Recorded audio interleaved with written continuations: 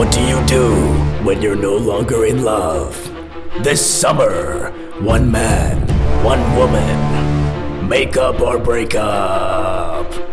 From the same studio that bought you Mrs. Right versus Mrs. Right now, and she's the one. Make up or break up.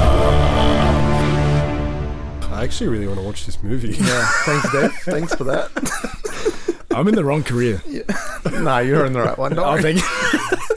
Mate, keep your day job. Bonus points for anyone that can DM us and actually tell us what what movie that's from. What do you mean? No movie. There is no movie. No, there is. There's one movie where that particular voice is put on by someone, but I'm not going to give it away. Every movie. Literally every movie. No, as in like part of the story is someone. Anyhow. Is it Police Academy? Ooh. Or do I win? Ooh. Can I win our own competition? All right. Welcome to literally 0 prizes. Welcome to The Righteous Man, everyone. It's great to have you guys back. And as you probably gathered, we are talking about make up or break up. Make up or break up. I don't love you anymore. Continue.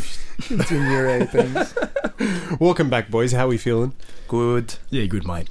Nice. So, what are some of the subtopics that we're going to be discussing on this juicy topic? Oh, there, I said it. Juicy topic. If I had $1 for every time I said juicy. Yeah, God willing, there's a few different topics that we want to discuss within this whole. Obviously, if you're in that situation that you're in a relationship and you're either trying to decide whether or not you want to stay, you want to try and make it work, or you're in a situation where you know 100% that a relationship needs to end. It's a really difficult thing. It's a really hard thing to go through. It's really tough. So there's a lot of aspects there. So we do want to unpack a few things. So obviously, the first being when you are at that crossroads, what to do, how to really ascertain whether or not you should stay or go, and then if you feel like you have certainty as to that answer, how do you go about doing it? How do you end a relationship? Like a man, yeah. And regardless of whichever end you're on of that, like what is the healing process like? How do you recover? How do you recover from a broken heart, a broken relationship? Like how do you move on? That can be a really debilitating thing. Nice. Anything Thanks for the table of contents, Dave. You're welcome. Yeah, I know, far out. Like, please turn to page 3 for the bibliography. No, okay. I guess the most logical step that we'll start today's discussion, let's keep it chronological order. To preface, I guess, the rest of this discussion, it would be we are talking about what would you consider a longer term relationship. Yeah. So this is obviously coming back around to you're not within... I don't know. Let's call it the first 6 months. Yeah. Like you haven't been messaging for 2 days. Yeah, we're pretty serious now, actually. Yeah, like you've got to shook her hand once. I think we were walking side by side and we just like our pinkies brushed each other. And electricity. Now I'm asking for her hand. Nice. Yeah. Logical progression. No, so a couple of things. Let's set some boundaries. So longer term relationships, probably 6 months plus. You would assume that you've now come out of that honeymoon period. Some of the cracks are starting to show. And also, another important thing is that it's not just, we had one fight one time over something silly. Yep. It's better to assume that this is possibly a recurring thing, and some of these issues are quite critical and possibly not reconcilable. So just want to be able to clarify that for our listeners. So don't be like, we had a silly argument once. That's it. The boy said I'm out. See ya.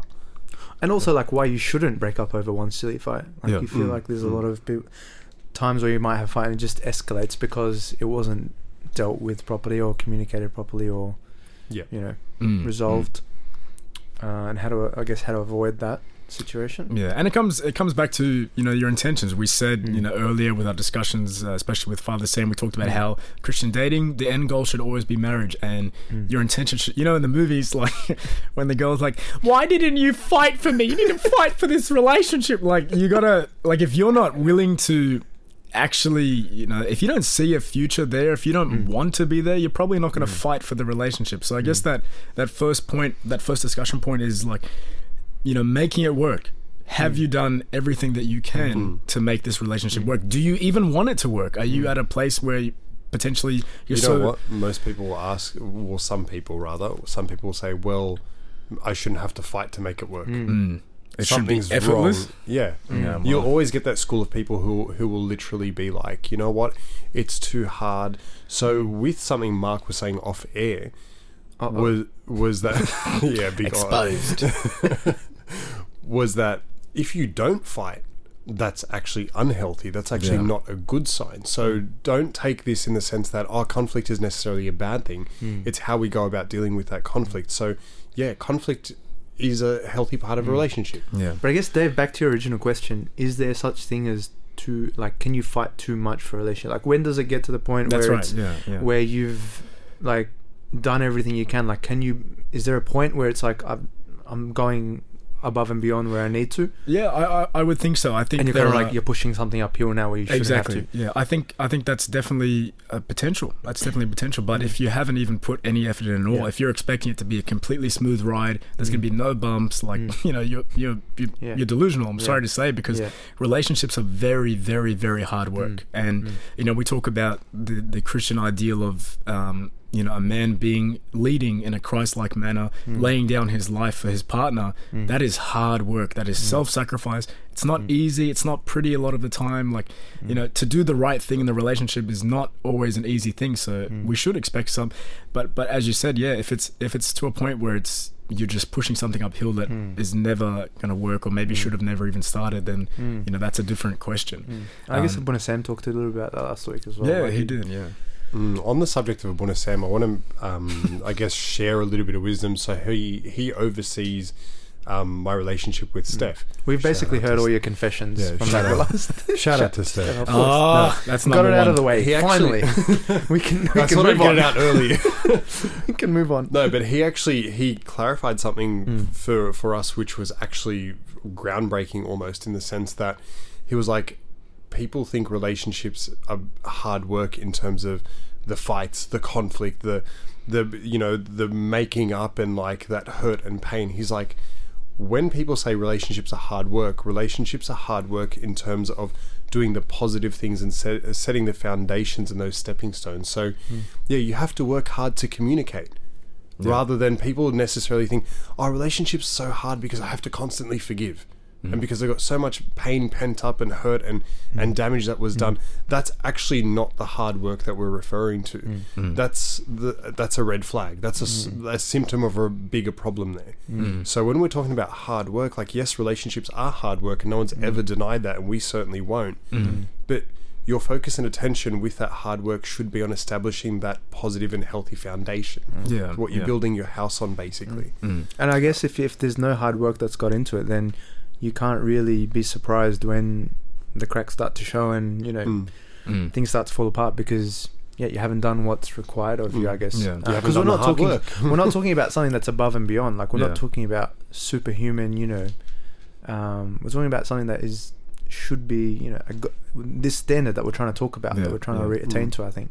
And we'll come back to red flags and that sort of stuff later, but I want to dwell on that communication point for a second, because like one of at the heart of this platform that we started is starting conversations and sharing things that we wish we knew, we wish that someone told us when we were younger. And one of the biggest things for myself is that the importance of communication, the importance of speaking up. You have to communicate things. Like, no matter how uncomfortable it is to have a difficult conversation, to say, hey, this is actually really upsetting me. It is so important to do that, because if you just bury things under the carpet and hope that they'll improve on their own, or you're too scared to raise issues with your partner, that is going to lead to resentment and bitterness, which is going to compound over time. And then the next time that you have a fight, he or she might be bringing up one or two things. You're bringing up 6 things that you've been dwelling on for the last 7 months. You know what I mean? Like, so it's... Well, now that you mention...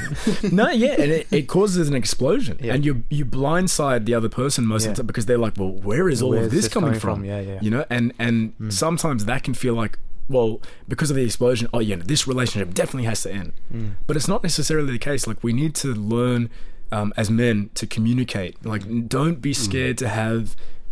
difficult conversations, uneasy conversations, because you have, for yourself and for your partner, you have to communicate those things. I want to ask you both a difficult question as well. So on the subject of being a man and communicating these things, do you guys think that if you've got a young gentleman that he's been in a relationship for a while. It's at that makeup or breakup point. He's seriously thinking, you know what, it's maybe time to shut shop and call it quits. Do you think that should be communicated, that he's thinking of that prior to the actual deed? Like, maybe the deed takes maybe it takes 6 months. I'm going to pray about it. I'm going to, talk to my trusted advisors about it. I'm going to see how it goes. I'm going to try, etc. But do you think that the opposite person, guy or girl, because it works both ways, deserves to know? Yeah, but you're thinking that's a hard conversation. Like, hey, I'm actually not. That's a tough question. This. That's a tough question. Mike, what do you think? I guess the best way to think about it for me is, would I want that done to me? Like, if someone else had these thoughts, would I want to hear them? I'd feel like I was on probation. Yeah, I get. Yeah, I know. I think, but then again, I would like, my personality is I hate surprises, and like not surprises. There but you have it, ladies. Don't. Well, because some people will say, "I wish you had told me sooner." Yeah, but because it doesn't mean that you're. This is it. Like, this is the beginning of the end. Like, we've set a timeline for wrapping this up, but it's just like, maybe if there's been a few issues that I think are making me feel like this, and making me feel like I don't want to be in this relationship, or maybe there's some space to work on them. Yeah. But I just feel like if it gets, for example, 6 months before you break up, you've started to have these thoughts, and all of a sudden it just comes out and you're blindsided, then I think it becomes a lot harder to repair. I think that's just like, I'd feel like I would want, but again, like I said, I hate unpredictability, and and I think most guys kind of do, but you want to be kind of kept in the loop. I don't know, that's the way I feel. I don't know if girls would feel the same with other guys. I don't know, Dave, what you think? I think wording is important. I don't think you have to necessarily say, hey, I've actually been thinking about ending this, but you can definitely say, look, I need to be real with you. Yeah. Something has been really bothering me, or a few things have been really, like, I've been really upset lately. You sound like you've done this before. Maybe I have. But it's important to learn how to do that, and typically, I'm generalizing here, but as men, we're not necessarily that good at it. Like, especially even just within our own friendships, like, we're not good at like calling each other out and be like, hey, by the way, you actually kind of really offended me when you did. And that's something I was going to bring up earlier, actually, just to derail your answer, but is like, you can't expect. And like, I think, like, a confession here is I expected that this stuff would change. Like, the day that you're in a relationship, I expected the flip to switch, and you're going to be the best communicator in the world. And like, I'm such a gentleman now. But yeah, that's what I expected, and it wasn't like that at all. And I think if you're single, or even if you're not, but like, if you're someone that struggles to have open conversations or be open with your friends, which I think there's a little bit of it that in most guys, it's good to practice that now. And some guys, like, typically would interpret that as weakness. Like, if I showing that vulnerability to be like, oh, you actually upset me, or I'm not happy in this relationship, or whatever, like, and to be honest, there's no room for that in a relationship. You can't think that way, because if you can't be open, if you can't communicate, it's one of those big pillars, right? I guess, what is it, like, trust, communication, I don't know, depends on your creed and your profession, like what you might think, but trust and communication are two of the biggest pillars in any relationship. And I guess I'd argue, if you don't I'd argue, if you don't communicate that something upsets you, you're not actually going to get the person you want, or they're not, you're like, you're not going to be because you haven't set a boundary to say, this is what I like, this is what I don't like. If you haven't said that, then everything is acceptable. Whether exactly you like when you do this, that's acceptable. When you do this, that's acceptable. Like, there's nothing to say. And it goes back to, like, when a parent raises a kid, they're taught to say no, because they're taught to say, I don't like this and I like this, and that's how the kid figures out who they are and what they like. So I think you could probably argue that it's not argue both ways. Yeah, it's not just going to break up your relationship, but I think it's just going to make you unhappy. I think if we were to give you guys, our listeners, a solution, I suppose, is that if the dynamic of your relationship with your significant other affords you to be able to communicate openly like that, I think that it would be fair to and give them justice in terms of course, the delivery as well. That's the assumption here, but to come out and say, I've been feeling this type of way for this long, and these are my reasons, or whatever. If that's not you, and this leads me kind of onto the next point of making it work, is communicate with somebody. be it, a trusted friend, a father of confession, a parent, someone that you know well enough to advise you and to be able to help you make the right choice. And it doesn't have to be a decision then and there.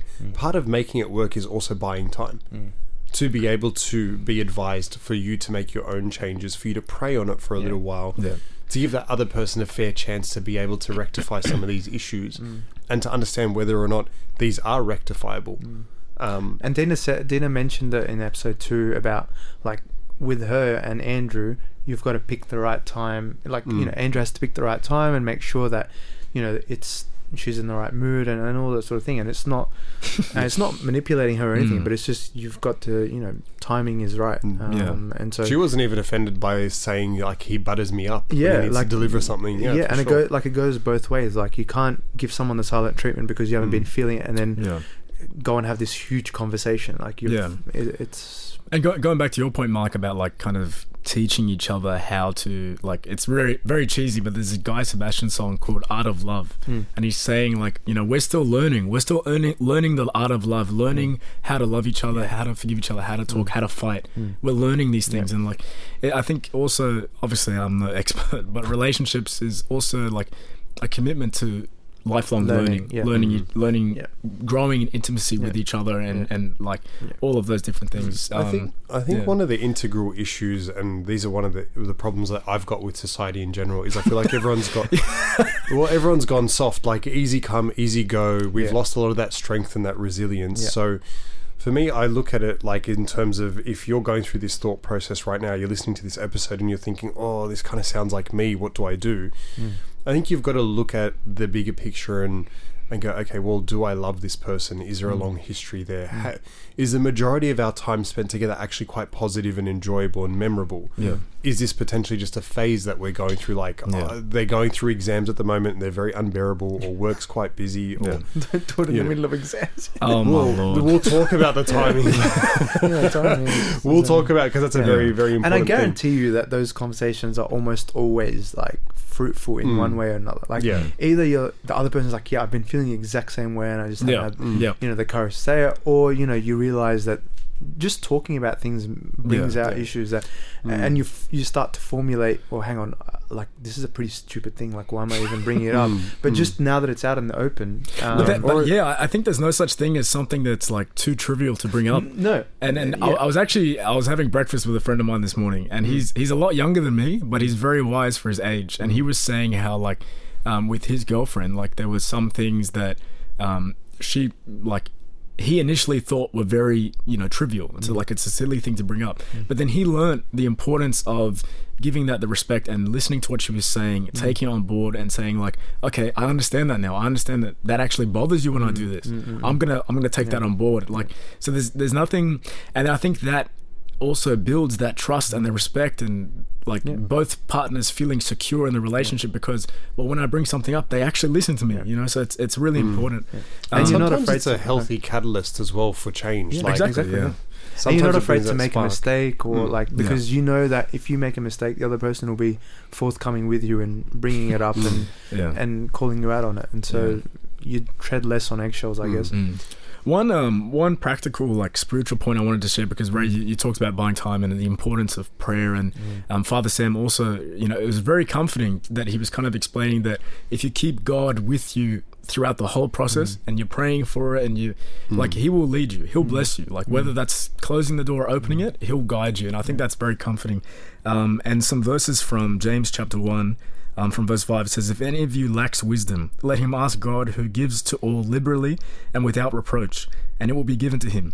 But let him ask in faith with no doubting, for he who doubts is like a wave of the sea, driven and tossed by the wind. So I think, like, it's a really beautiful, especially as men, being in our room on our knees, asking God, like, please give me the wisdom to how to lead in this relationship. Give me the wisdom as to whether or not this is right for me, how to deal with this problem, like, how to put out this fire that's happened. And I think, like, just if you've done that from the bottom of your heart, trust that God will guide you. Trust that he'll give you the right words next time you guys are in that conflict, Can I build on this? For sure. This particular topic. So, and this comes from a place of experience. So, whenever I was kind of going through phases of conflict, right, in not just my current relationship, but in past ones too, it was, okay, step one is to, get onto your knees and open up to God and pray to God.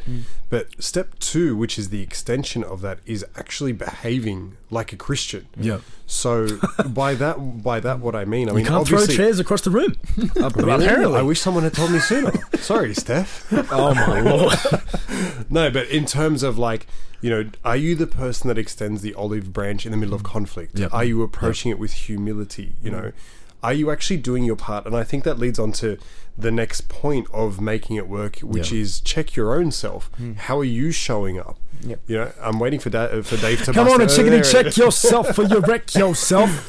I was just waiting. Ice Cube, he was like looking at me dying for it.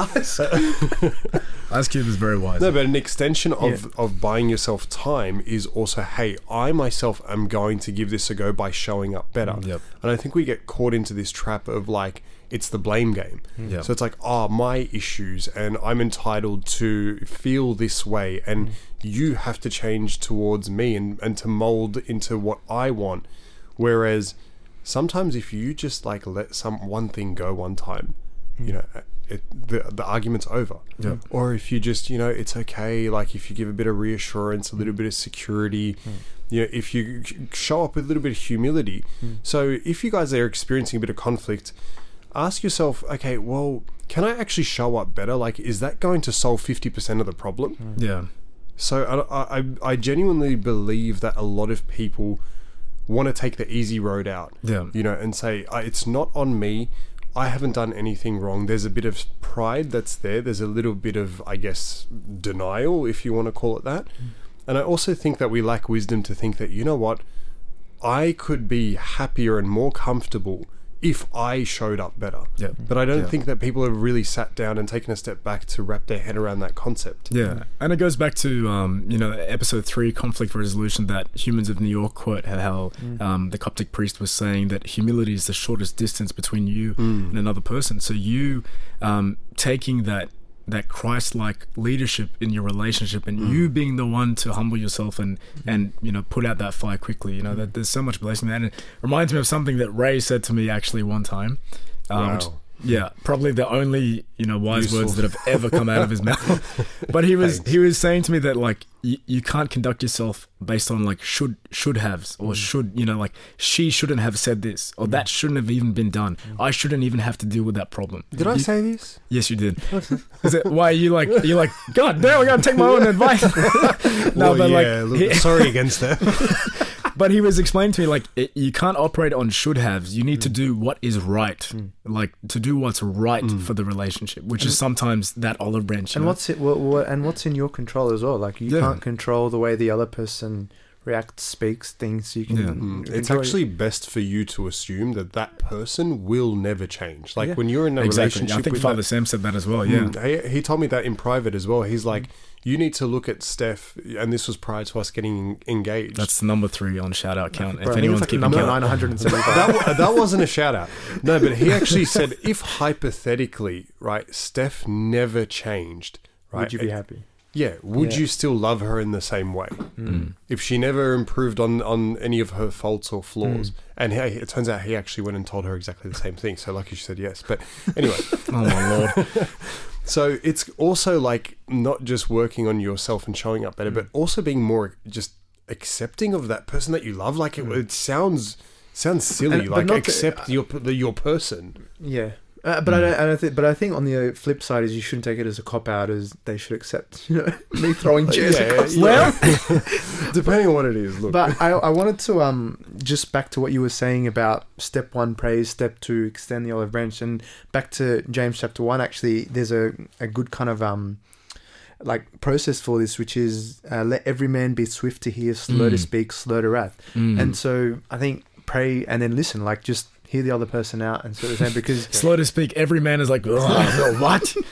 I think we're guilty of that on this podcast. Very quick to speak. Yeah. But just let, like, I think it's that verse is talking about buying time. Like if you hear the other person out, you've got time to just process, listen, process, digest, and like it also get rid of anger, because anger is generally quite a reactive kind of thing. Like it's, you don't stew for 5 days and then all of a sudden react angrily. It's generally a knee-jerk reaction. But of course, if you take the time, I think at least you've taken anger out of the equation. And Abuna, like Father Elijah recently gave a talk about this, and he talked about I forgot the guy's name, John something, but he was talking about John something.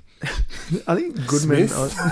Let's call him John Smith. The guy, he did the study, and he was like, I can predict with like 97% accuracy based on a couple couple arguing if they're going to be divorced in 5 years. I do remember that.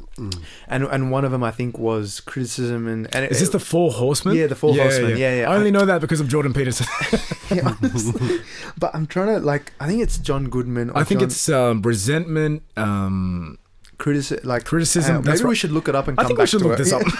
I'll look it up. You keep going. I also want to give our listeners a bit of practical advice as well. Sorry, John. There you go, Gottman. Yeah. Well, one of the things in terms of making an assessment as to whether or not you should continue or discontinue a relationship, right? It's very hard to remain angry and very hard to show up in a negative way for someone that you're regularly praying for and praying with. Yep. If you're praying together and praying for this person, and you know that your relationship with God is very solid, and you still continue to have issues and arguments and conflict and problems that never see the light at the end of the tunnel, it's almost never going to be resolved. Yep. That for me, and this is not a segue to the next topic, that for me is a red flag. Yeah. But and I think that goes back to what we said earlier, is should you tell the other person if if you're not feeling it? And one of the key reasons that I think you should is so that you know that the other person is also praying. Because if they think, well, I mean, the other person should be praying anyway, but especially if there's conflict or if things are on the rocks, you should be praying harder. But if you know that they're praying, then you know that you're both aiming at the right goal. But exactly. If one person's if you've got two different goals, then where are you going? What are you going to do, mate?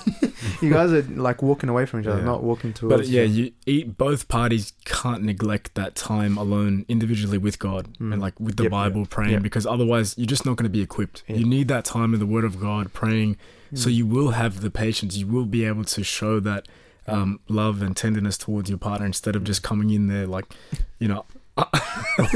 chairs flying everywhere. How did this become a thing? Arabic TV show stuff. Oh, I love Arabs. So on that point, moving on to I just want to do the summarized thing. Yeah, go for it. We haven't done the tangible helicopter view coming down high top level. Did I get everything? It's a helicopter view. That's what I said. First of all. But it's a tangible helicopter. It was an amalgamation. So some tangibles from our listeners, some helicopter view stuff. So I've even forgotten what step number 1 is, guys. Come on. Pray. Yeah, step number when in 1. Doubt, pray. That's the answer. Being obviously, communicate. Yep. Okay, whether that be to your significant other or to your most trusted advisor, and most of all, communicating to God, aka prayer. Number 2, check yourself before you wreck yourself. Go for it. So go for it, Dad. I already did it. I already did it. Can we get the real song? No, but on that point as well, and especially the advisors, because your advisors, they have no other motive, right? If they love you, well, they hopefully unconditionally. So, don't go and ask her best friend. Oh yeah, well, gee, that's a terrible idea. But yeah, they will tell you how it is. So they'll call you out if you're the one that's actually been contributing to this issue that's at hand. So that's the other, I've had plenty of conversations with, confession father, or especially my mum, and it's you get wrecked. You might think that you're going to get validated for how you think or your actions, and you come out there being like, mate, maybe I was the problem. So you know what? It's funny because in my mum's eyes, Steph can do no wrong. So when I go to it should be. When I go to complain to my mum about, if we've had a little argument or whatever, and I go complain to my mum, she's like, "You are the problem. You don't understand. You're very difficult to live with." And I'm like, okay, thanks, mum. So you gave your mum a thick accent and a stutter. Wow. Very gracious. She's not going to listen to this anyway. Well, you never know. Shout out to my mum. Tanta, I'm going to let you listen to this. Back to your recap. So, obviously, point number 2 being check yourself. Show up better. Extend the olive branch. Do your part. Do what you can control. And then, obviously, praying together, right? and actually trying to both work, in sync with each other simultaneously towards that same united goal. Yeah. And I think if by point 3, like, you're trying your best and you're actually trying to like go through these proactive steps of, I'm doing point 1, 2, 3, I'm communicating to you, I have the desire to pray with you. You start to think, okay, well, like something's got to give here, and so if I was in that position, hypothetically, I'd be like, well, maybe either this is destined to fail or maybe the other person actually doesn't want this to happen. And that's something that I think is, as another point of discussion, is like, what if you feel like you're basically forcing that person to stay with you? Yeah. And you'll find, especially, again, I apologize for generalizing, but more often than not, it's typically the females that are holding on for dear life and the guys that sort of lose interest. But what would you guys say to someone that's kind of like, look, I'm a little bit lukewarm. She really loves me. She'll bend over backwards for me, but I'm not feeling it anymore. Yeah, that's a tough one. But I think, and there's 2 categories to that. The first one being that if it's still relatively early on, like as Father Sam is explaining, it's fine. You should take time to do your due diligence to work out, is this the person I want to spend the rest of my life with? So you don't have to be 100% I'm going to marry her, but you need to have enough intention and desire to at least continue the process. That's the first category. Just take the next step. Yeah, but exactly. But if it's like, way past that point and she's head over heels and you're not, just feel like, I think that's probably one of the worst things as men that we can do, that if you're not 100% to stick around, because you're doing a disservice to her, you're doing a disservice to yourself, and I think it's the worst thing that you can do to actually lead someone on, because at some point it happens more that's often going to come than out. what you think it does as well. Yeah, at some point that's going to come out, and it more often than not it's going to be very explosive, because that's one of those things that he might feel like he has to constantly hide,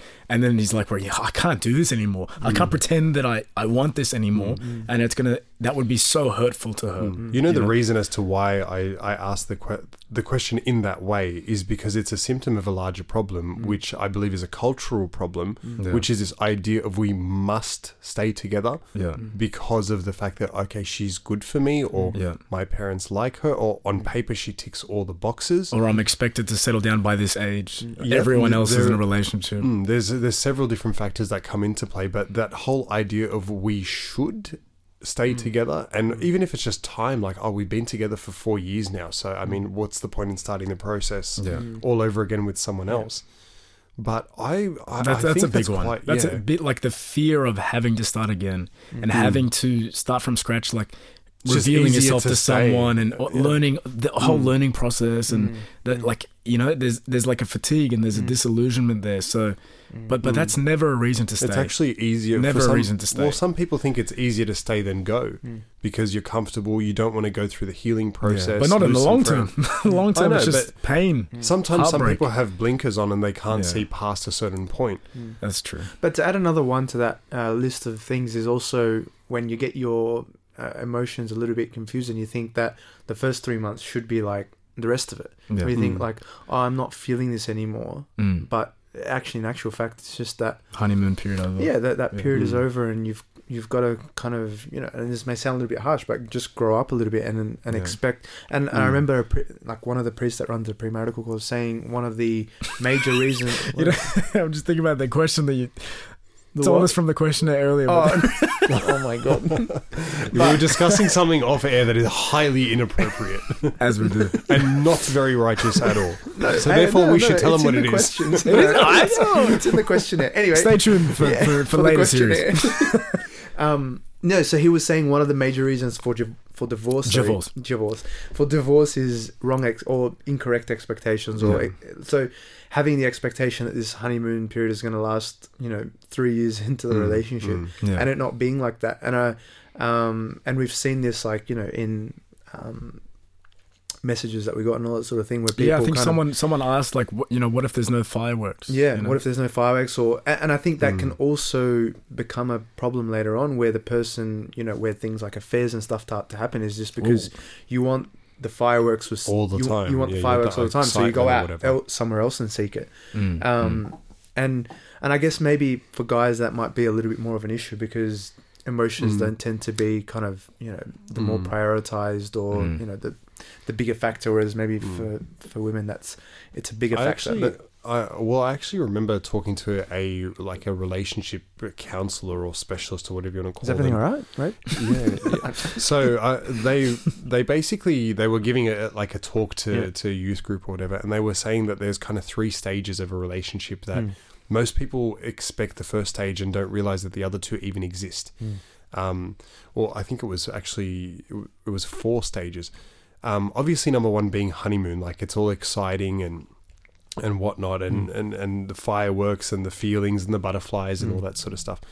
And then you kind of go on to stage 2, which honeymoon period for some people lasts anywhere between a month to a year, give or take, you know, depending on your circumstances. But all of a sudden you shift into power struggle phase. And it seems like everything is conflict because, you know, the masks kind of come off and the routine sort of settles in, and you start to sort of see, you know, what each other's opinions are and how you actually deal with conflict, and you start to sort of butt heads and disagree a little bit. And so some people work through that phase and actually they develop a healthy relationship and a more solid and strong foundation through that to then what's called the acceptance phase, where you're actually just very content with the way that each person is. And so you don't necessarily look at each conflict or argument as it needs to have an outcome or a winner. It's just happy to just be like, well, you know, that if you think that way and I think this way, and you do things that way and I do things this way, like that's cool. I don't love you any less. And then the final point about it is that that's actually cyclical. So you might, for example, go through the honeymoon phase when you first meet, then go through it again when you first get engaged, then go through it again when you get married, and even go through it again when, you know, you have children. And so you might also experience the other phases of a relationship too. So most people, they assume that, oh, okay, we went through a rough patch. We got out of it. It's all good, and think I'm never going to fight with this person again. Right? So for me, it's about acquiring skills to be able to resolve conflict, not actually just get an outcome from the conflict. So, and I think it's good that you said it's cyclical, because I was going to flip it back on you and say, well, then should we never ever expect excitement in a relationship? Because, you know, you see those 50-year-old couples that are madly in love with each other, and surely, you know, you guys have gone through problems, but I think it would be wrong to, number one, assume that it's always going to be like that, because then you're not open to the possibility that there's actually something fundamentally wrong with the relationship. So I think it has to be a cycle, but I think it would be wrong to say that it shouldn't be exciting, because I think you need to have you should be looking forward to seeing this person. You should be looking forward to spending the rest of your life with them. And you need to be enjoying the journey. Yeah, and if you feel like it's just going to be ups and downs, a burden for the next 60 years, then you probably shouldn't be doing it. If it just feels it's genuinely going to, and I mean, bringing it back to a spiritual thing, it's that resurrection at the end of the cross there should be like joy and peace and thing at the end of that kind of road. And I think in a relationship, as you summed it up perfectly, I think it's a cycle, and it's for sure learning, as with the rest of life, like it's just learning to get through that rough patch instead of being like there has to be a resolution. I think there's also beauty in learning the inner depths of your person as well. You know, you can't explore that deep into a person's character and their morals and their values and what they really care about if you never actually have that test. Yeah, and it takes time. Yeah, absolutely, 100%. It also takes time to work through conflict too. Yeah. Like, I would encourage everyone to go through and conduct, a health check of their relationship. And for me, some of those things are assessing how often you fight. If it's once every 2 or 3 days, you've got a problem. If it's extending for 2 or 3 days per fight, it's a problem. If you're fighting every 2 or 3 days and it's 3 times before my lunch break, and it's going for 2 or 3 days, you're fighting all the time. The whole week takes up the whole week. That's it. That's definitely a problem. If there's extended periods of silence, like in between communicating with each other, you know, if there's threats of, you know, breakup and blocking each other and stuff like that, that's a problem. Those kinds of behaviors, it comes back to stuff that we've discussed earlier in other episodes about, you know, rules of engagement, having your rules about how you're going to fight, and giving each other silent treatment or threatening with ultimatums or threatening to leave, like that's kind of, you're getting down to a more abusive route, and you're never going to have. I did want to continue on to this particular point as well. Like, these are actually in Father Sam's words as well. Is that because the fact that those symptoms exist are not necessarily a cause to leave. Yeah. It's what is creating those symptoms. Yeah. So if you are fighting every 2 or 3 days, it's not because of the frequency of the fights. Go a step deeper into it and understand, okay, are some of these fights really stupid? And I'm just tense and I'm stressed and I'm edgy and I just don't know how to figure out myself and how I'm showing up. And, and like you're having all the fights over text message, for example, and like you never ever, like, I think you could just be blowing up at every single fight, and they're the smallest things. The purpose of conducting that health assessment is to be able to identify where I should place my attention, basically. But if for some reason that you go deeper into this whole, okay, I've identified that the frequency and the intensity and the consequences of each one of our arguments or conflict is quite severe, then I think that it actually warrants taking a huge step back and saying, okay, I need to, as an individual, think about whether or not this can be rectified, or if this is the symptom of a larger problem, being that maybe this person actually, I'm just not compatible with this person, or maybe I've got some traits that I need to work on before I can even exist in the context of a relationship.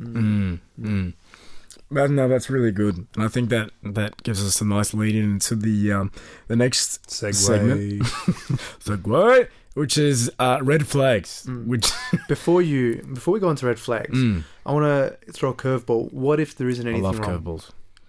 Yep. What if there isn't anything wrong?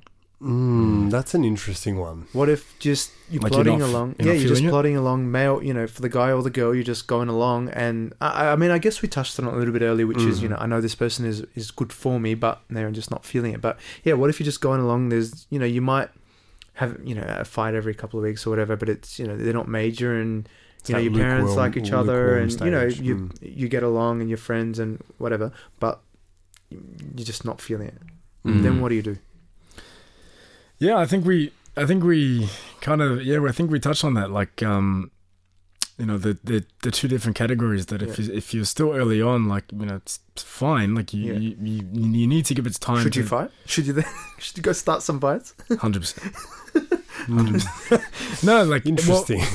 You're just conducting an experiment. Like, sorry, Steph. I'm gonna walk out of here and just like.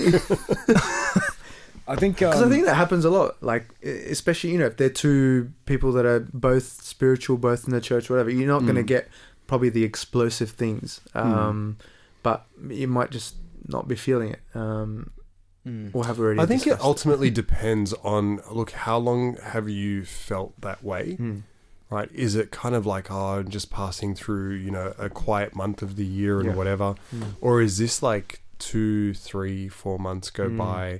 We're still seeing each other regularly, but like, I'm not really that excited to see him. Yeah. If it's a consistent feeling, I've cancelled on her a couple of times because I'd rather be elsewhere. No. You need no. That's not right. Say no one more time. No. No, if you're consistently feeling that way and cancelling dates, and like, you're just not. No, that's not right. It's not great right. advice. You're wasting her time. You're wasting your own time. Like, again, the intention is marriage. You should have that desire to continue. You don't need to feel fireworks 27, 44, 7, 27, 4. You don't need to feel it all the time, but you should have that desire. Like, and as Christian men, we should not be leading women on. We have the desire to confidently know you want to take the next step. Yeah, and I guess the desire comes, from God as well. Like, if God is truly in the middle of this, surely, like, if God is. I think there's a difference though between sort of being just lukewarm and plodding along versus like, hey, I actually don't want to be here. Yeah, like, if you're spending time with her and you feel like just bored and disengaged on a regular basis, bro, that, like, you need to leave that. That's not right. That like, I'm seeing her once a week just so that she stops complaining. Or as you were saying, like, she's good for me. Like, if you're like forcing yourself to date her because you think on paper she's a great option. Like, what are you doing? I think as guys, like, we do that a lot because we're more logical and reasoned. Like, no, I don't know. Like, I can't do can I that. say something? I'm not saying it's right, but I'm saying as guys we can tend to fall into. Yeah, but how would a guy comfortably do that? How would you comfortably rock up and, like, you know, pick her up and go out or sit across from a table and be like, and the whole time you're like, is she ever going to stop talking? Like, what's going on? Like, can I eat her chicken? Is she going to finish it? Why are you so triggered? Like, are you okay? I'm fine. Can I just say something though? Like, okay, you know whether or not you love someone, right? It's as very, very simple as that. Like, yes, you will go through, like, for example, you know, getting towards the end of the year, like we're recording this in mid-December, and it's kind of like work is really, really busy for both Steph and I, and like I'm distracted by a million things. More often than not, I finish my day extremely exhausted, blah, blah, blah, blah. There's nothing that's actually critical. It's just you're ticking off each day or whatever. But not sitting there going, oh, I don't know whether I love this girl or not. It's different. It's very different when you're just kind of like, look, it's very monotoned and repetitive, and it's routine, etc. But I know full well that I can see myself spending the rest of my life with this person. And I guess that comes They're back two to different things, It's guys. a very different category. not expecting the. Don't. If you're trying to force yourself through a relationship, that first of all, that's painful. It's just like, what are you doing? But secondly, that is never gonna last. Yeah, that is no, not sustainable. Like, to do that. So you should want to get to know her. You should be excited to an extent to spend time with her, and not just because of the physical. Yeah, for sure. To an extent, yeah, it needs to be that. I think it definitely needs to be that. So you're going to spend the rest of your life with this person, you know. So it's that's important. Are we going to start on the red flags issue now? Okay, red flags. Right. So, what is a red flag anyway? I hate this term so much. No. You know why I hate this term though is because I feel like it's misunderstood and it's overused, right? And it basically people use it as a justification to do whatever it is they want. Yeah, I think we throw it around. I think red flag should only be used for legitimate, you know, phenomenon. Red flags? Yeah, things that are occurring in the relationship that are universally unacceptable. Like, if this is present, this is a huge problem, irrespective of who you are, how old you are, how long you've been dating. This is bad. This is a problem that needs to be addressed. So, I don't know, maybe we can maybe reword it to non-negotiables. Like, I don't know. I disagree because I think they're different. I think a red flag is something that universally, any relationship, it's just bad. Yeah, but that's a non-negotiable is something that's subjective for that person. Like, for example, for me or for you, you know, she has to play ice hockey. That's just your non-negotiable. And that's fine. You have every freedom to do that. I don't know why I made you Canadian, but anyhow, non-negotiable. As an example, right? So that's a non-negotiable for you. That it's important for you that your partner has that. But I think there are some things in relationships that are universally non-negotiable. I'll tell you. That's a red flag in my book. I'll tell. Oh, fair enough. Okay, can I give two different examples? Like, for example, he raises his voice all the time. He yells at the top of his lungs. He screams at even the smallest, tiniest little thing. That's a red flag. That's universally accepted as inappropriate behavior that could potentially have consequences. I guess the idea of flags... But Mark not ironing the back of his pants is not a red flag. He's never going to live that down. I just wanted to throw that in. But so I think if the reason that it's a flag is that it's meant to be a warning sign. Like, hang on, stop. Slow. Like, if you let's say we're talking about a race, you know, green flag, go ahead, all engines go. But a red flag is, hang on, there's danger ahead. Like, slow down, stop. You know, because there's this. You know, raising your voice could become physical violence later on. 100%. It might not be a reason to break up, but it might just be a reason to stop and be like, reflect and address. If they cannot change this behavior, and we're not, and you know, raising your voice isn't something to be like, oh well, that's my flaw, you know, you better accept it. But that's something that if that other person thinks is a problem, you need to change. Especially very early on, because early on in a relationship, generally both people are on their best behavior. They're kind of trying to hide their skeletons in the closet. And again, that's why we said it takes time to truly, you know, understand someone and where they're coming from, all those types of things. But I think that's why as well we said early on, try and have difficult conversations and things that, and don't shy away, I guess, from conflict. Can I also clarify something? And I'm not going to give an opinion. I'll let you guys give your thoughts on this. If you do notice red flags, is that or is it not a justification to walk away, or is it something that can be addressed and improved? Yeah. I think you should try your best to address it. Can red flags be addressed? Yes. But if you address it and they're extremely defensive or absolutely deny it or refuse to change, or I promise I'm going to do better. I promise I'm going to do better. Question two is, can red flags be rectified? It's possible, but it's very hard. And it depends on what it is. Yeah, it depends on what it is. So it's partially yes. Like there is a possibility there. Like what's a red flag that could be rectified? Give us an example.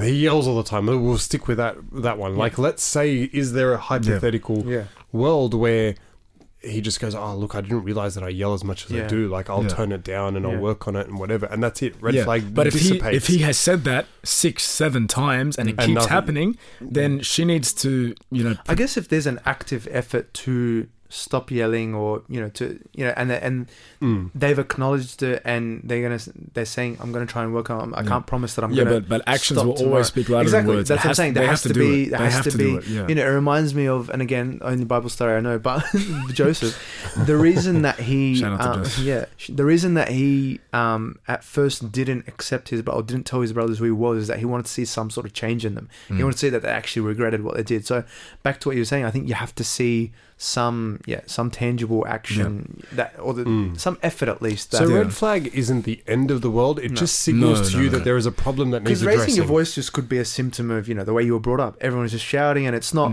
It's not.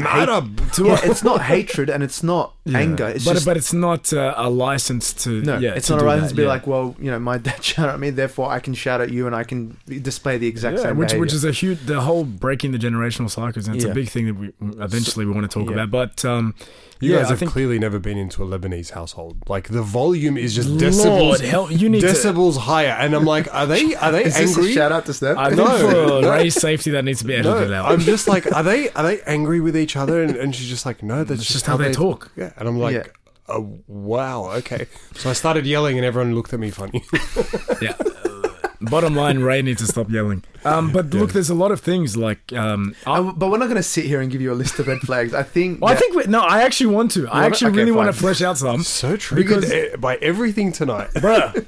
Listen, I think I think this is really critical for people to understand. So. I do want to, ladies. It's a red flag for Dave to be triggered by red flags. I'm being triggered. I guess we should talk about the universal things that if they're there. Helicopter view. If they're there. The only time I'll accept the use of that term. If they're there, it either needs to change or they got to go.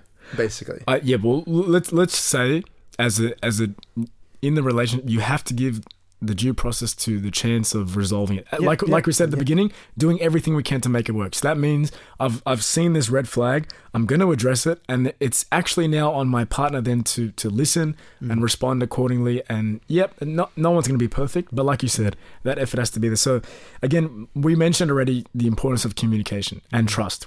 Everyone knows, like, once trust is broken, that is very, very, very, very hard to repair. And that can be a big... like, if you consistently have this feeling and you have reasonable grounds to believe that you can't trust that person, that's a really big red flag in the relationship. You should feel secure enough and at ease enough that I can trust them. Like, if you're constantly doubting them and sending yourself in a cycle of anxiety over X, Y, Z, like, that's not a good, But do you reckon it could also be an insecurity? It can, and I think there's a difference. You're just throwing spanners everywhere. Well, let him finish the list of red flags and because that's a very strong point. That's a good point. That is a good point. That's a very good point. Yeah, because some, like, if you've had past relationships where they've broken your trust, and I'll actually get to that because I want to mention that as well. Sorry, fine. No, you go. Dave's just throwing a spanner back at me. No, continue. Put down the spanner, gentlemen. But yeah, like. Another one is treading on eggshells. I was reading a book which Abuna Dawud Lami had actually written a foreword for, and is an Egyptian psychologist that's talking about relationships, and she's describing that if you feel that you constantly have to tread on eggshells and that every word that you say has to be carefully curated and packaged and presented, and you feel that you actually can't speak your mind or be yourself, that is not a healthy environment conducive for a relationship. If you constantly feel that you have to tread on eggshells with your partner, how are you going to address the things that upset you? How are you going to relax and be yourself and show your full personality, and also show, you know, your scars, show your true colors, maybe the negative things about yourself. Because remember, the idea is that you're in it for the purpose of marriage. So you're stuck with this person in a house by yourself. You've got to be yourself. You don't have... You're eventually going to become yourself. I honestly think that is a really important, you know, red flag to discuss, you know, for relations. We mentioned anger issues. Also, to your point on insecurities, I think having unresolved issues in the past. So that could be past relationships, past trauma, even things that you need to perhaps go and get some help for and, you know, work through. That can also be a red flag. If someone's coming into a relationship with all these unresolved issues and they're kind of expecting their partner to just kind of, you know, patch them up and you know, obviously everyone has their own, you know, issues. Everyone has their own baggage, you know, to use that term, and that's normal. But if you have really critical issues that you haven't addressed yet, you know, and then you're bringing them into the relationship and kind of forcing your partner to deal with them, that can also be, you know, and that includes, you know, I guess insecurities as well. Like, it's because then you're now projecting those past experiences onto your partner, and that's not fair. And I guess Father Anthony said this in his talk, where he said like unresolved issues, whether they're child, whether they're your, you know, whatever, they will become your partner's issues to deal with. So you've got to decide: do you want them to have to deal with that? Do you want the relationship to have to deal with that as well? Some other red flags that we had on our list was, you know, controlling behavior. That's obviously, and again, it's coming down more that line of abuse, one-sidedness in the relationship. So, you know, effort, I don't know, emotions, even affection, like the you know when it's one-sided. And that can be so painful as well, and that can also be a red flag if you feel like, obviously there's going to be there needs to be reciprocity in a relationship. There has to be effort from both sides. Someone that's constantly pushing your boundaries, like you've laid down the law in terms of whatever that may be, whatever you know context that's in, and they're not respecting those boundaries. That's a red flag. And also failure to prioritize the relationship, like someone that's not giving you, you know, the time of day or giving you, you know, their best effort or putting the time into the relationship, like it's just kind of something on the side for them. It's just like an accessory on the side for them. I think that's also, you know, an important red flag to think about. I think once you've identified some of these red flags, they don't necessarily mean to run for the hills. Yeah. Right. Obviously, like a red flag being if they're violent, okay, you pack your bags and go. No, now. Abuse is very different. Abuse is very different. That's a different, you know, can of worms altogether. But I think it warrants at the very least a conversation with one, yourself, and two, potentially, I mean, look, we preface this particular discussion with, okay, this is a long-term thing, you know, you're deciding as to whether or not to take the next step versus should I perhaps reconsider this.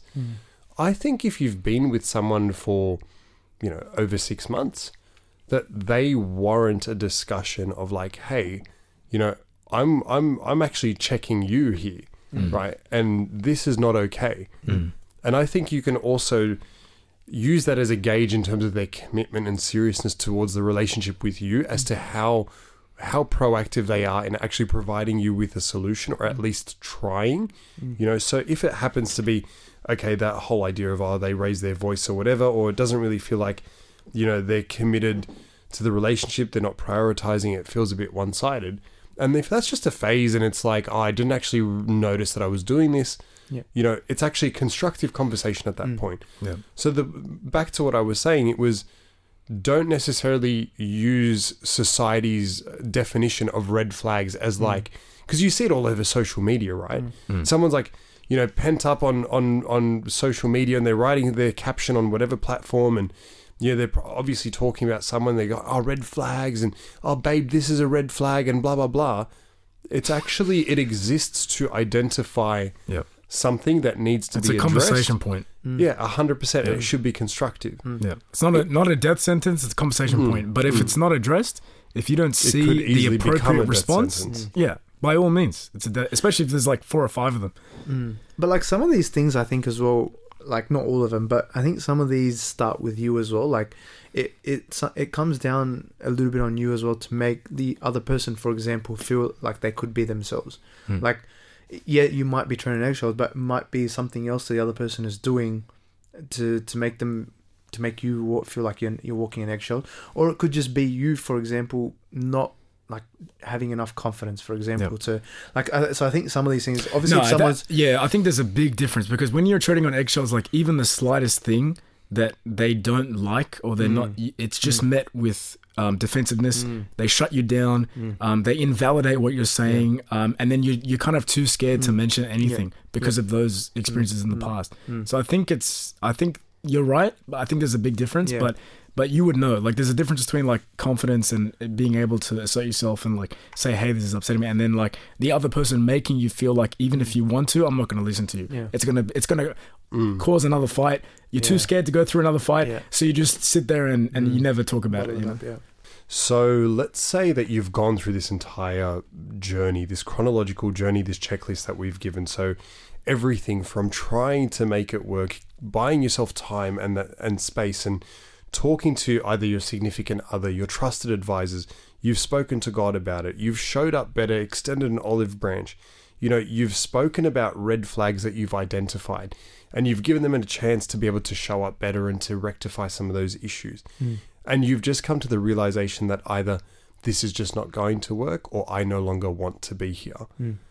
What happens then? You've made the decision, it's no longer makeup, it's breakup.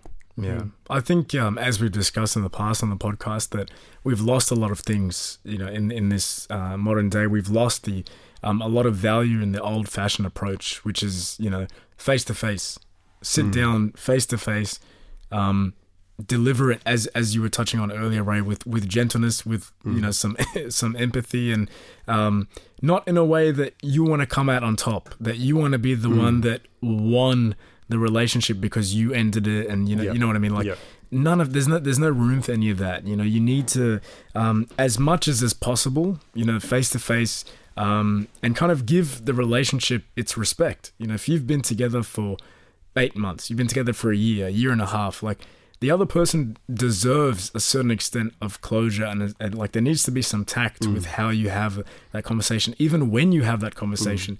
If it's at a really, really, really critical time for them, and you could put it off by a week or a few days, and it would make it a little bit easier for them, then do that. By all means. I think as well, even with you sort of saying, doing things respectfully also provides closure for both you and them as well.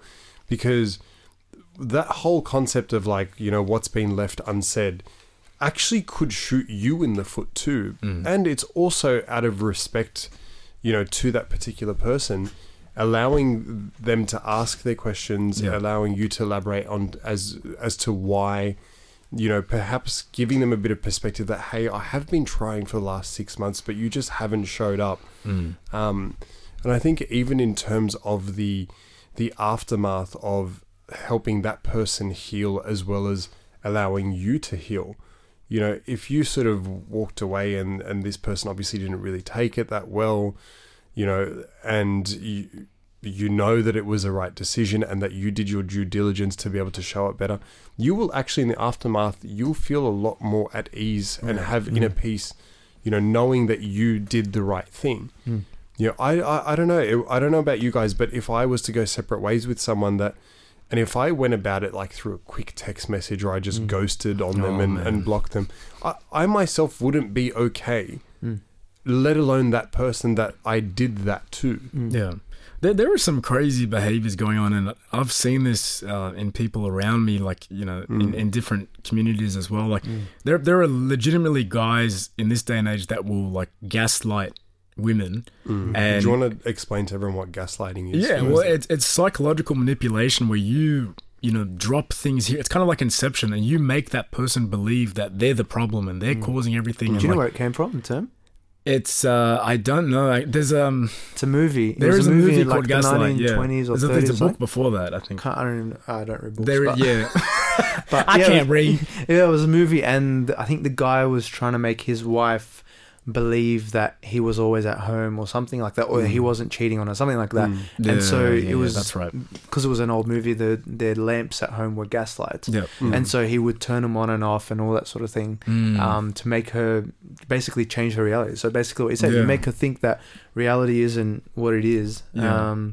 And it's what you want her to believe. It's what you want her to believe, and you make her think that she did things. It's insane. He did things. It's very from both ends. Like, don't do it from both. Like, men or women, don't do it. But it's crazy. Like, but these guys were kind of explaining to me how, like, they'll drop things here and there and do whatever, like, and then kind of wait for her to connect the dots, and then she ends the relationship, so that so that they don't have to, and, like, shifted responsibility. And I think in this day and age, like, we need to man up and, like, don't do things the cowardly way. As much as possible, offer that closure. And it, maybe if you're on the receiving end or whatever it may be, also know that sometimes that closure may never come, and that's okay. And also that might even be better, because even if they sat there and they gave you an answer as to why they got to that point, that answer might destroy you. Probably not going to satisfy you. It's probably going to make you feel even worse. And it could be a lie. It could be just something to try and you never know. You got to take that whole process with a grain of salt. Like what you said is important. Is that, I guess it goes back to that verse, which is treat others the way you want to be treated. Exactly. And if you would want closure, if you would want to be told whether you did something or whether it's actually it's not you, it's me, but like, I know we always say that, but sometimes it legitimately is just that person not feeling it. And if you would want and that's fine, provided it's done respectfully with honesty. That would make you so relieved to know that it wasn't actually something that you did, it's just I'm not feeling it. And like if you say, hey, look, I've really enjoyed getting to know you, but to be very, very honest with you, this isn't exactly quite what I'm looking for. I'm not quite feeling it. I just wanted to let you know where I'm at, blah, blah, blah, blah. And as you said before, Mark, like, sometimes they'll probably turn around and be like, well, I was on the exact same page. But you've just kind of allowed that conversation to happen. So honesty. And I guess if we're talking about leadership, then that's kind of 100%, like where a man should really step up, is take that leadership in those conversations. I think Father Sam said that as well. Like, even sometimes in the ending of it, taking a very logical decision. Sometimes that is what the leadership requires. I think as well, the majority of our listeners are probably from the Middle Eastern community. And female. We're about, what's up, ladies? How y'all doing? I think we're at 55% female listeners. But being a part of the same community, what you actually do in that aftermath of everything is probably going to stain.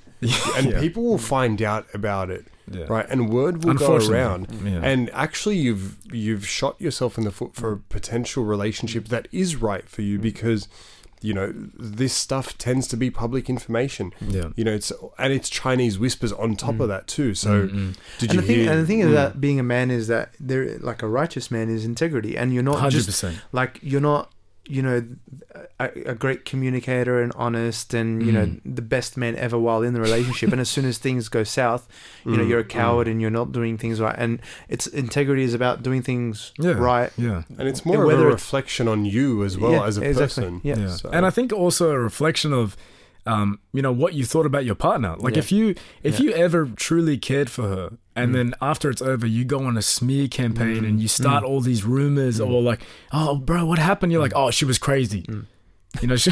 How often do you hear that? You know what I mean? Like, and it's like, well, so you were perfect. And it's fine.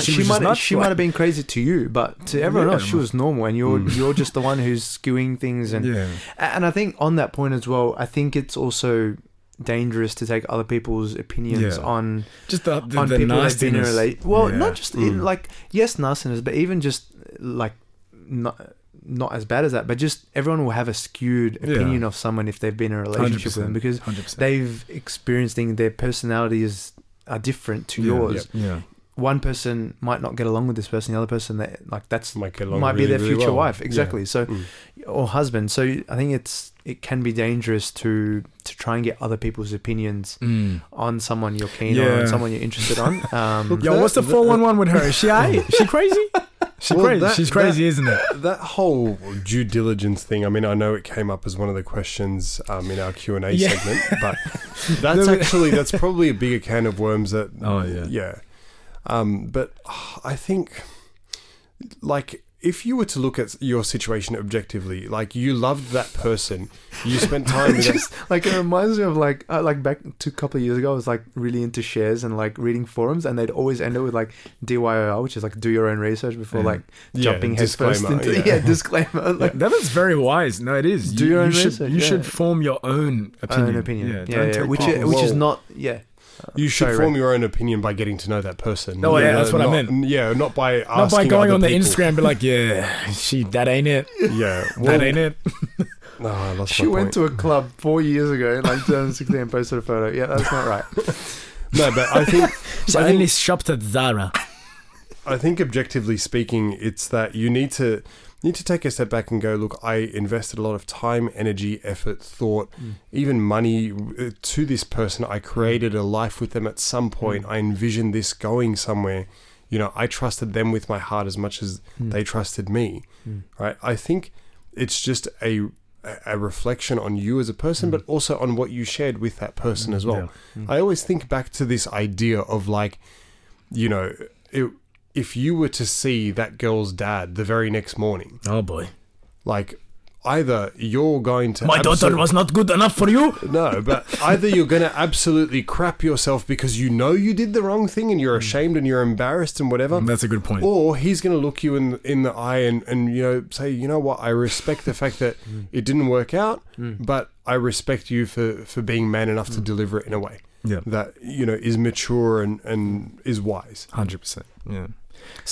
And God willing, you don't run into her dad at church like the next day or something. You probably will at some point. Yeah, I mean, that's happened to me. It's 100%. Yep. But I guess, and then also, if you're on the receiving end of bad treatment, just I guess, like people react differently in those situations. Like not everyone is gonna be like react the way that we want them to, or that we're talking about here. Like people react differently when faced with bad news or when faced with difficult situations. So maybe don't expect, like if you don't get that, you know, maybe they ghost you, for example, and you don't get closure, or you don't get that respectful conversation. It's very difficult, it's but I think hurtful. it's important to like that can be like it can be really tough to deal with, but it's important for you to be able to move on from that, because people, like, you can't control what someone else does. Like you can't be like, you need to have a good you need to have a respectful conversation. You need to be a man, like, and do it properly.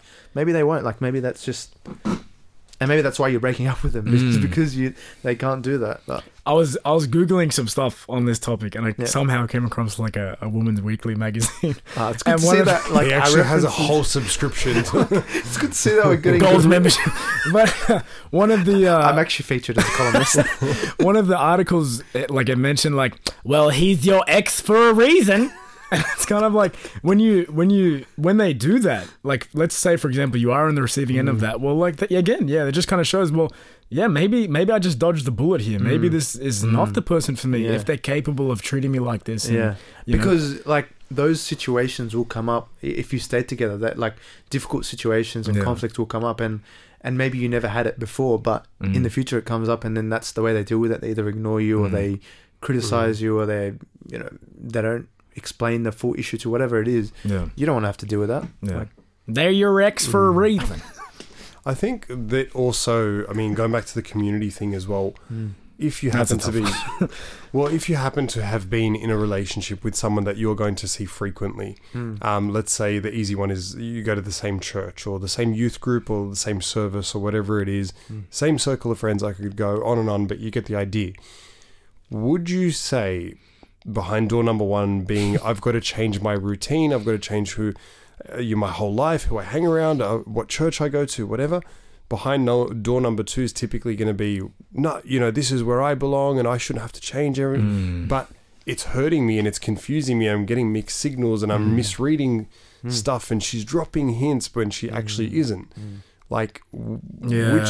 You have to choose one. Oh, they did that to get to me. They're sending a message. Yeah. I've recently experienced this with a friend who like, they broke up with someone, or actually they got broken up with, and they were telling me, it's like, oh, like I saw them going out with their friends, and like, they're trying to make me feel like they're moving on, and they're happy. The very typical scenario. Yeah, exactly. And I'm like, and I told her, I'm like, maybe normally you wouldn't have never ever noticed this, but you're really you're applying this breakup filter to everything that they're doing. Yeah, they can't help it. Like when you're in that, when it's fresh, like, you know, I know you can't, and I think a period of like, I think it's healthy to kind of, I don't want to encourage people to block people, but I think it's healthy to block those things out, because like you said, Dave, you can't help it sometimes. And then it makes you more resentful. You don't need to see all their social media posts. And I mean, that's a bigger problem with social media, is that it just makes everyone look like they're having the time. That they're happy, that I've moved on. There was this Superwog skit like that, and he's like, look here, she's out, she's clubbing, and then him and his mates go out, and then they feel like they need to go and like hook up and stuff like, but it'll send you in a frenzy. You will, if you do that, you will lose your mind. And the problem isn't with you, because it's okay to feel like that, because like human beings are emotional. It's okay to I'll tell you guys a funny story just quickly. So, you know, I've been in previous relationships, like there was one particular one where some of the gifts that I'd purchased for her were either jewelry or clothes or whatever, and we'd see each other at this place on a regular basis. So I literally went insane, because I thought every time that, you know, post breakup, oh, she's wearing I don't know the earrings that I bought her. That means she's sending me a sign and whatever, and you literally drive yourself nuts. And the only way that I personally gave myself enough space to move on was I was like, I'm not going to go here for a month or 2 months or whatever it was. So a temporary solution, just to be able to, you know, kind of regather yourself and to let the dust settle. So if you find yourself in a position where you're probably going to see Mr. or Mrs. X on a frequent basis, maybe it's time to actually just temporarily switch up your environment and your routine for a while. As much as possible, limit that. Don't go stalking everything they post on social media. And I think the only really hard part is if it's like same workplace or same church, like same parish or whatever. And obviously, don't stop going to church, don't stop serving. But as much as possible, in whatever way, you know, maybe get some advice. If it is a church situation, get some advice. And I think like we give ourselves too much credit. Like we say, oh, you know, like Ray's example, they wore the earrings to piss me off. But actually, she sold them on Facebook Marketplace for $3. But like people don't toxic jewelry. People don't care about us as much as we think they do. I mean, look. I don't doubt. Depends. There are some people that are very vindictive and will try all that stuff. And I don't doubt it. But in both situations, like Ray said, it's important to give yourself a bit of time to heal without social media, without like letting things like that affect your emotions. And on the flip side of that, don't do that like to purposefully get to them, like, flex and show that you're doing better, and it is some kind of like unspoken competition. I've seen a lot of friends go through that, and it's like a post-relationship struggle phase almost. You have to flex and you have to show that I'm doing better, I'm more stable, I moved on faster, I moved on quicker. It's crazy. No, see, I'm the guy, like, I won't post anything and be like, oh, I'm gonna drive them crazy, they're not gonna know anything. She won't know where I am. Am I in Barbados? She'll never know. Did I start 3 companies? She'll never know. That's it. Smart. I like that. But that's important. Like, what are Please some don't other... do that, guys. Unless you want to relocate to Barbados, like, by all means, after coronavirus. But what are some other tangibles? Because that I honestly think, maybe this is just I had bad experiences, it can be very traumatic. And it's kind of like, it's almost the same as like when you lose a loved one, because they've been ripped out of your world, and it's like they're still alive, but you're not allowed to speak to them. That intimacy that you had, it's gone. The speaking every day, and you're so used to having them there every single day, it's gone. And it can be really hard to readjust. It can be very disillusioning. So what do you guys think? What's some advice for someone that's going through that, irrespective of who ended the relationship? Because even some people think that, because you ended it, you should be doing fine, but that's not true. Like, you can struggle just as much, if not more. Like, then you know. So what do you guys think? I think the one thing that we rush to do, and this has its merits as advice, right? Busy up your schedule. But I think the one thing that we don't realize is that we're all human at the end of the day, and we are all going to hurt. So I think like the knee-jerk reaction is, I've got to be busy. I've got to go out with as many friends as possible and go and do this, and catch up with this person. And all of a sudden I want to hit the gym 7 days a week. And all of a sudden I've got goals. I haven't had goals for the last 3 years. Like, you know, and I think it's realizing that like I've always said, I don't wish heartbreak upon my worst enemy because it's the one thing you can't escape. It will just hit you. You'll be having a great day. You might be at work. Comes and goes in waves. And you can't predict it, and you don't really have that much control in terms of how it affects you and how long it lasts, etc. I think acknowledging the fact that you will hurt, and in those lonely moments, inevitably it will come back to you, right? I think it's actually taking the time out to maybe even journal. Journaling is a very powerful tool. Yeah. Or, prayer, spending time with God. Yeah. Actually embracing that alone time to understand that, rather than I'm running from the problem, which is going to inevitably catch up to me, it's like, okay, how about I address this with me, myself, and I first, and God, obviously, but actually addressing that and sort of unpacking all of that, unbox all of it, and start to actually think about, okay, I'm at this place now, and it was good while it lasted, and these are the reasons as to why it ended up the way that it did, and just that reflection is so important. Make peace with it. When you actually make peace with the outcome and the reasons as to why, you find yourself more, I guess, accepting rather than being, I'm so burnt by this and I refuse to accept it, and every time it comes to mind I'm riled up and all these emotions and whatever.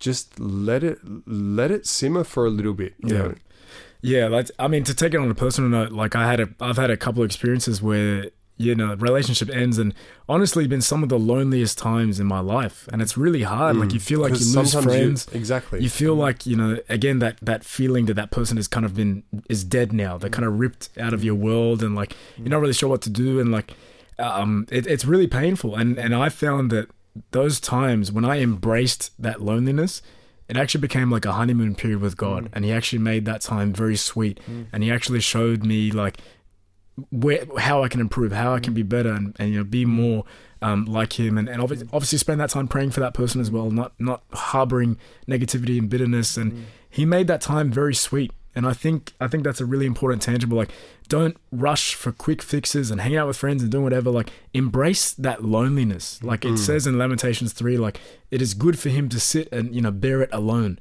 Be alone with God. Don't be scared to be alone with God, because that's the true source of consolation. Like he heals the brokenhearted, and that type of thing. Yeah, and there's a couple of like it's throughout the Bible where we see God really like valuing alone time with people. Like the example that came to mind was Moses after he'd killed that guy, and he was a prince of Egypt, and most underrated movie of all time, honestly. Prince of Egypt,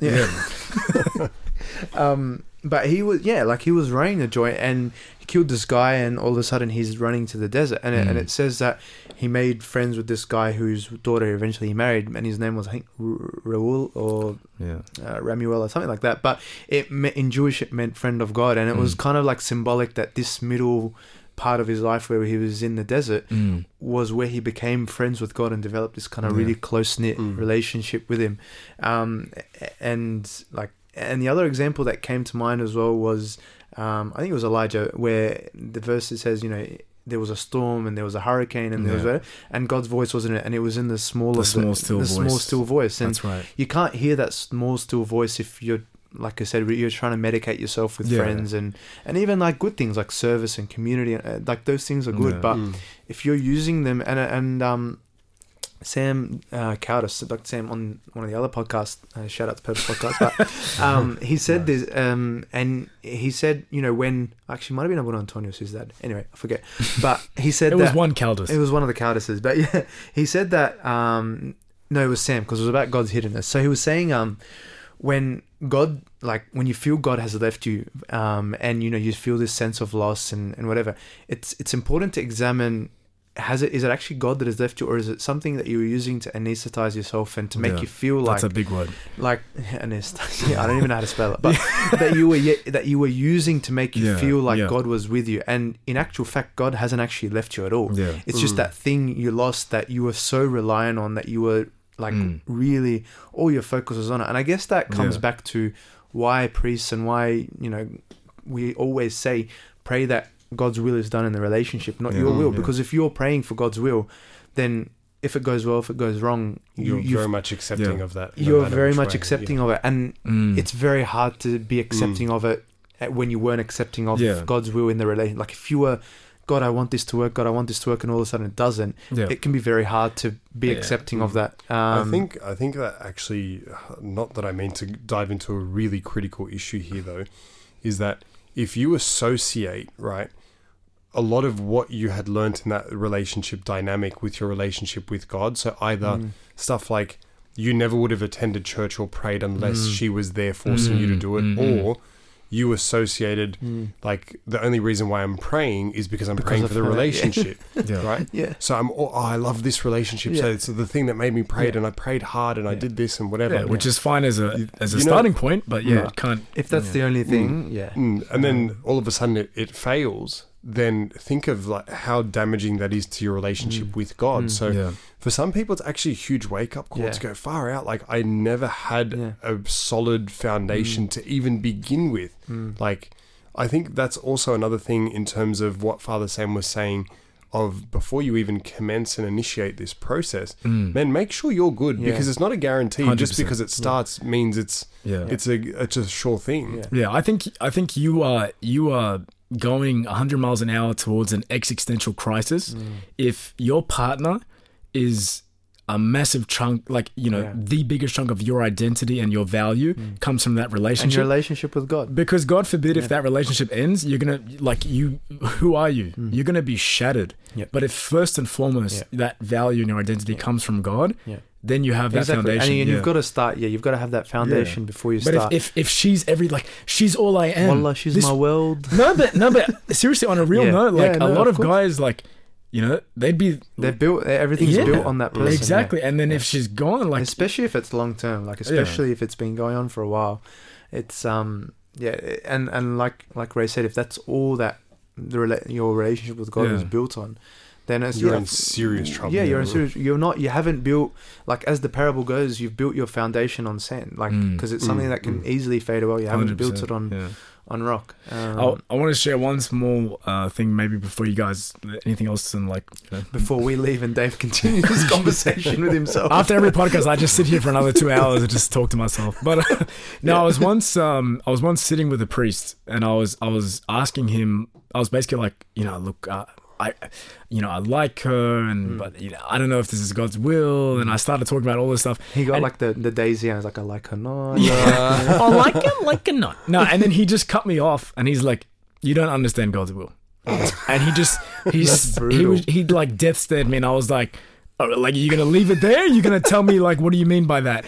And he just, you don't understand God's will, and he's like, all of these things are green lights. Like your parents are happy, the confession fathers are happy, it's a green light. It doesn't mean, what he was trying to tell me is that ultimately, and we touched on this in episode 5 with Abuna Sam, like ultimately you need to choose. You need to choose each other. God is not going to force you to marry this person. You need to and it comes back to what you were saying earlier about having that desire to continue, like being engaged in the relationship. Like you need to want to be with this person. Like God is not going to, so I think we throw around the whole God's will and even like going back to like how to break up with someone in the right way. You can't go up to someone like, I prayed and it just wasn't God's will, and she's well, what the hell does that mean? Like, you know what I mean? You can't just drop that and then drop the mic. Like it's not, don't hide behind that. Don't hide behind God's will, because you have a God-given autonomy. And you need to choose whether or not you're going to be in that relationship. And like I think we touched on this in it was again another podcast. But we always think that God's like, we're a bit selfish the way we think about God's will. Like we think that like God has picked this job and has picked this this girl and has picked this car and whatever. But like God's will is so much bigger than that. Like God has a plan for salvation for the whole universe. 100%. First and foremost for our salvation. Yeah, and like we're one tiny speck, so it shouldn't be like, God, what's your will for my life in this thing? It should be like, God, when I take this decision, how is this contributing to your plan for salvation for me and for the people around me? Like maybe this relationship could bring, number one, me down, but it could bring the people around me down. So we, as you said, we have to take this decision and then see if that decision aligns with God's plan for everything else. Like God, like I don't want to say God doesn't care, because he cares. Yeah, he cares about all. He cares, but he cares most trivial aspects of our lives. He cares about it in the context of That's right. I care if this person is bringing it closer to me. And like, even if, you know, we think about our parents' generation where they might not have had much choice, or they did, but, you know, it wasn't so much about, you know, dating and exploring. You will marry your cousin tomorrow. But it was just like, you know, this is it. And more of the dating happened in engagement and later on. But you still had to make a choice to love that person. It wasn't, you know, you couldn't just live in two separate rooms and never talk to each other. You still had to choose to be to love that person. So, I think, like you said, you can't hide behind God's will, but you've got to be in touch to begin with. Like, you can't get into a relationship and all of a sudden, hey God, it's me. I know we haven't spoken in a couple of years, but but I love, and I think it was the last. I think that's how Father Sam wrapped up the last episode. He's saying, like, your only security in this life is God, and have Him with you throughout this whole process. Whether that is the relationship flourishes or it's coming to an end, have Him with you, take Him with you, ask Him for His guidance and His wisdom throughout, you know, and that is the only... that way when it ends, like, exactly. You're not, you might be upset, or you might be, but you're not left with nothing. You're not left with nothing. You're back to... You're not going to have an existential crisis. And Dave, I feel like you've had a few. I've had, no, on the real, I've had like at least 4 or 5. That's another episode. I'll talk about that by myself after when you guys leave. Definitely. I think, look, if you guys are, and probably to wrap this up, but if you guys are listening to this episode and you think that, you know what, this is starting to sound like, you know, very, very familiar in terms of this sounds like my relationship, or this sounds like where I'm at, you know, or what I'm currently going through, then I think the best thing really that you can do is take a step back tonight or today or whatever, and, you know, just get on your knees and pray to God to be able to help you to initiate that process to go down that path, because it really only comes down to one of two things. You know, we can talk about all these things for an hour and a half, but if really either the relationship continues or it doesn't. You either make up or you break up. Right? That's ultimately what it comes in. Like, keep it simple. Don't overcomplicate it. Yeah. Do your due diligence, right? But at the end of the day, I think... And I think it has to go those two ways. You can't just be... It has to go backwards or forwards. You can't just be stagnant, because that's probably even worse. That you can't figure out what's wrong, but you're not really into it, and you're just stagnant. Yeah. You're in that weird phase. But I think... Well, what I was going to say to wrap things up is probably one of the most powerful things that you can do is give yourself direction. Either you're in, you know, and you're trying to make it work, or you're out. Yeah. And that takes courage. And if you know 100% with certainty that there's no future there, or that you are not interested in being with this person, you must pull the trigger. You must have the courage as a man to pull the trigger, because it is far more of a mercy to that person and to yourself. You know, don't be, I don't want to hurt. Like, you must pull the trigger. If you know that it's absolute death sentence on that relationship. Dave, I'm breaking up with you. Thank God. And glory be to God forever. Next summer, the breakup. Oh my God. Okay. On that night, gentlemen, thank you as always to our wonderful listeners all over the world. Make sure you like, comment, subscribe. We are at The Righteous Man _ on Instagram, or search The Righteous Man on Facebook, Apple Music, Spotify, and of course, shout out to Upper Room Media as well. And Steph. And shout out and to if you've got, I guess, because we're going to record a Q&A episode, so if you've still got questions, or please send them through. Yeah, we love to hear from you. So honestly, or thank you so suggestions much for like future episodes as well. Find us on one of our platforms. Yep. One of our pipes. A what? It's called a pipe. Good evening, good morning, or good night, wherever you are in the world. We'll see you on the next episode. See you guys. Bye.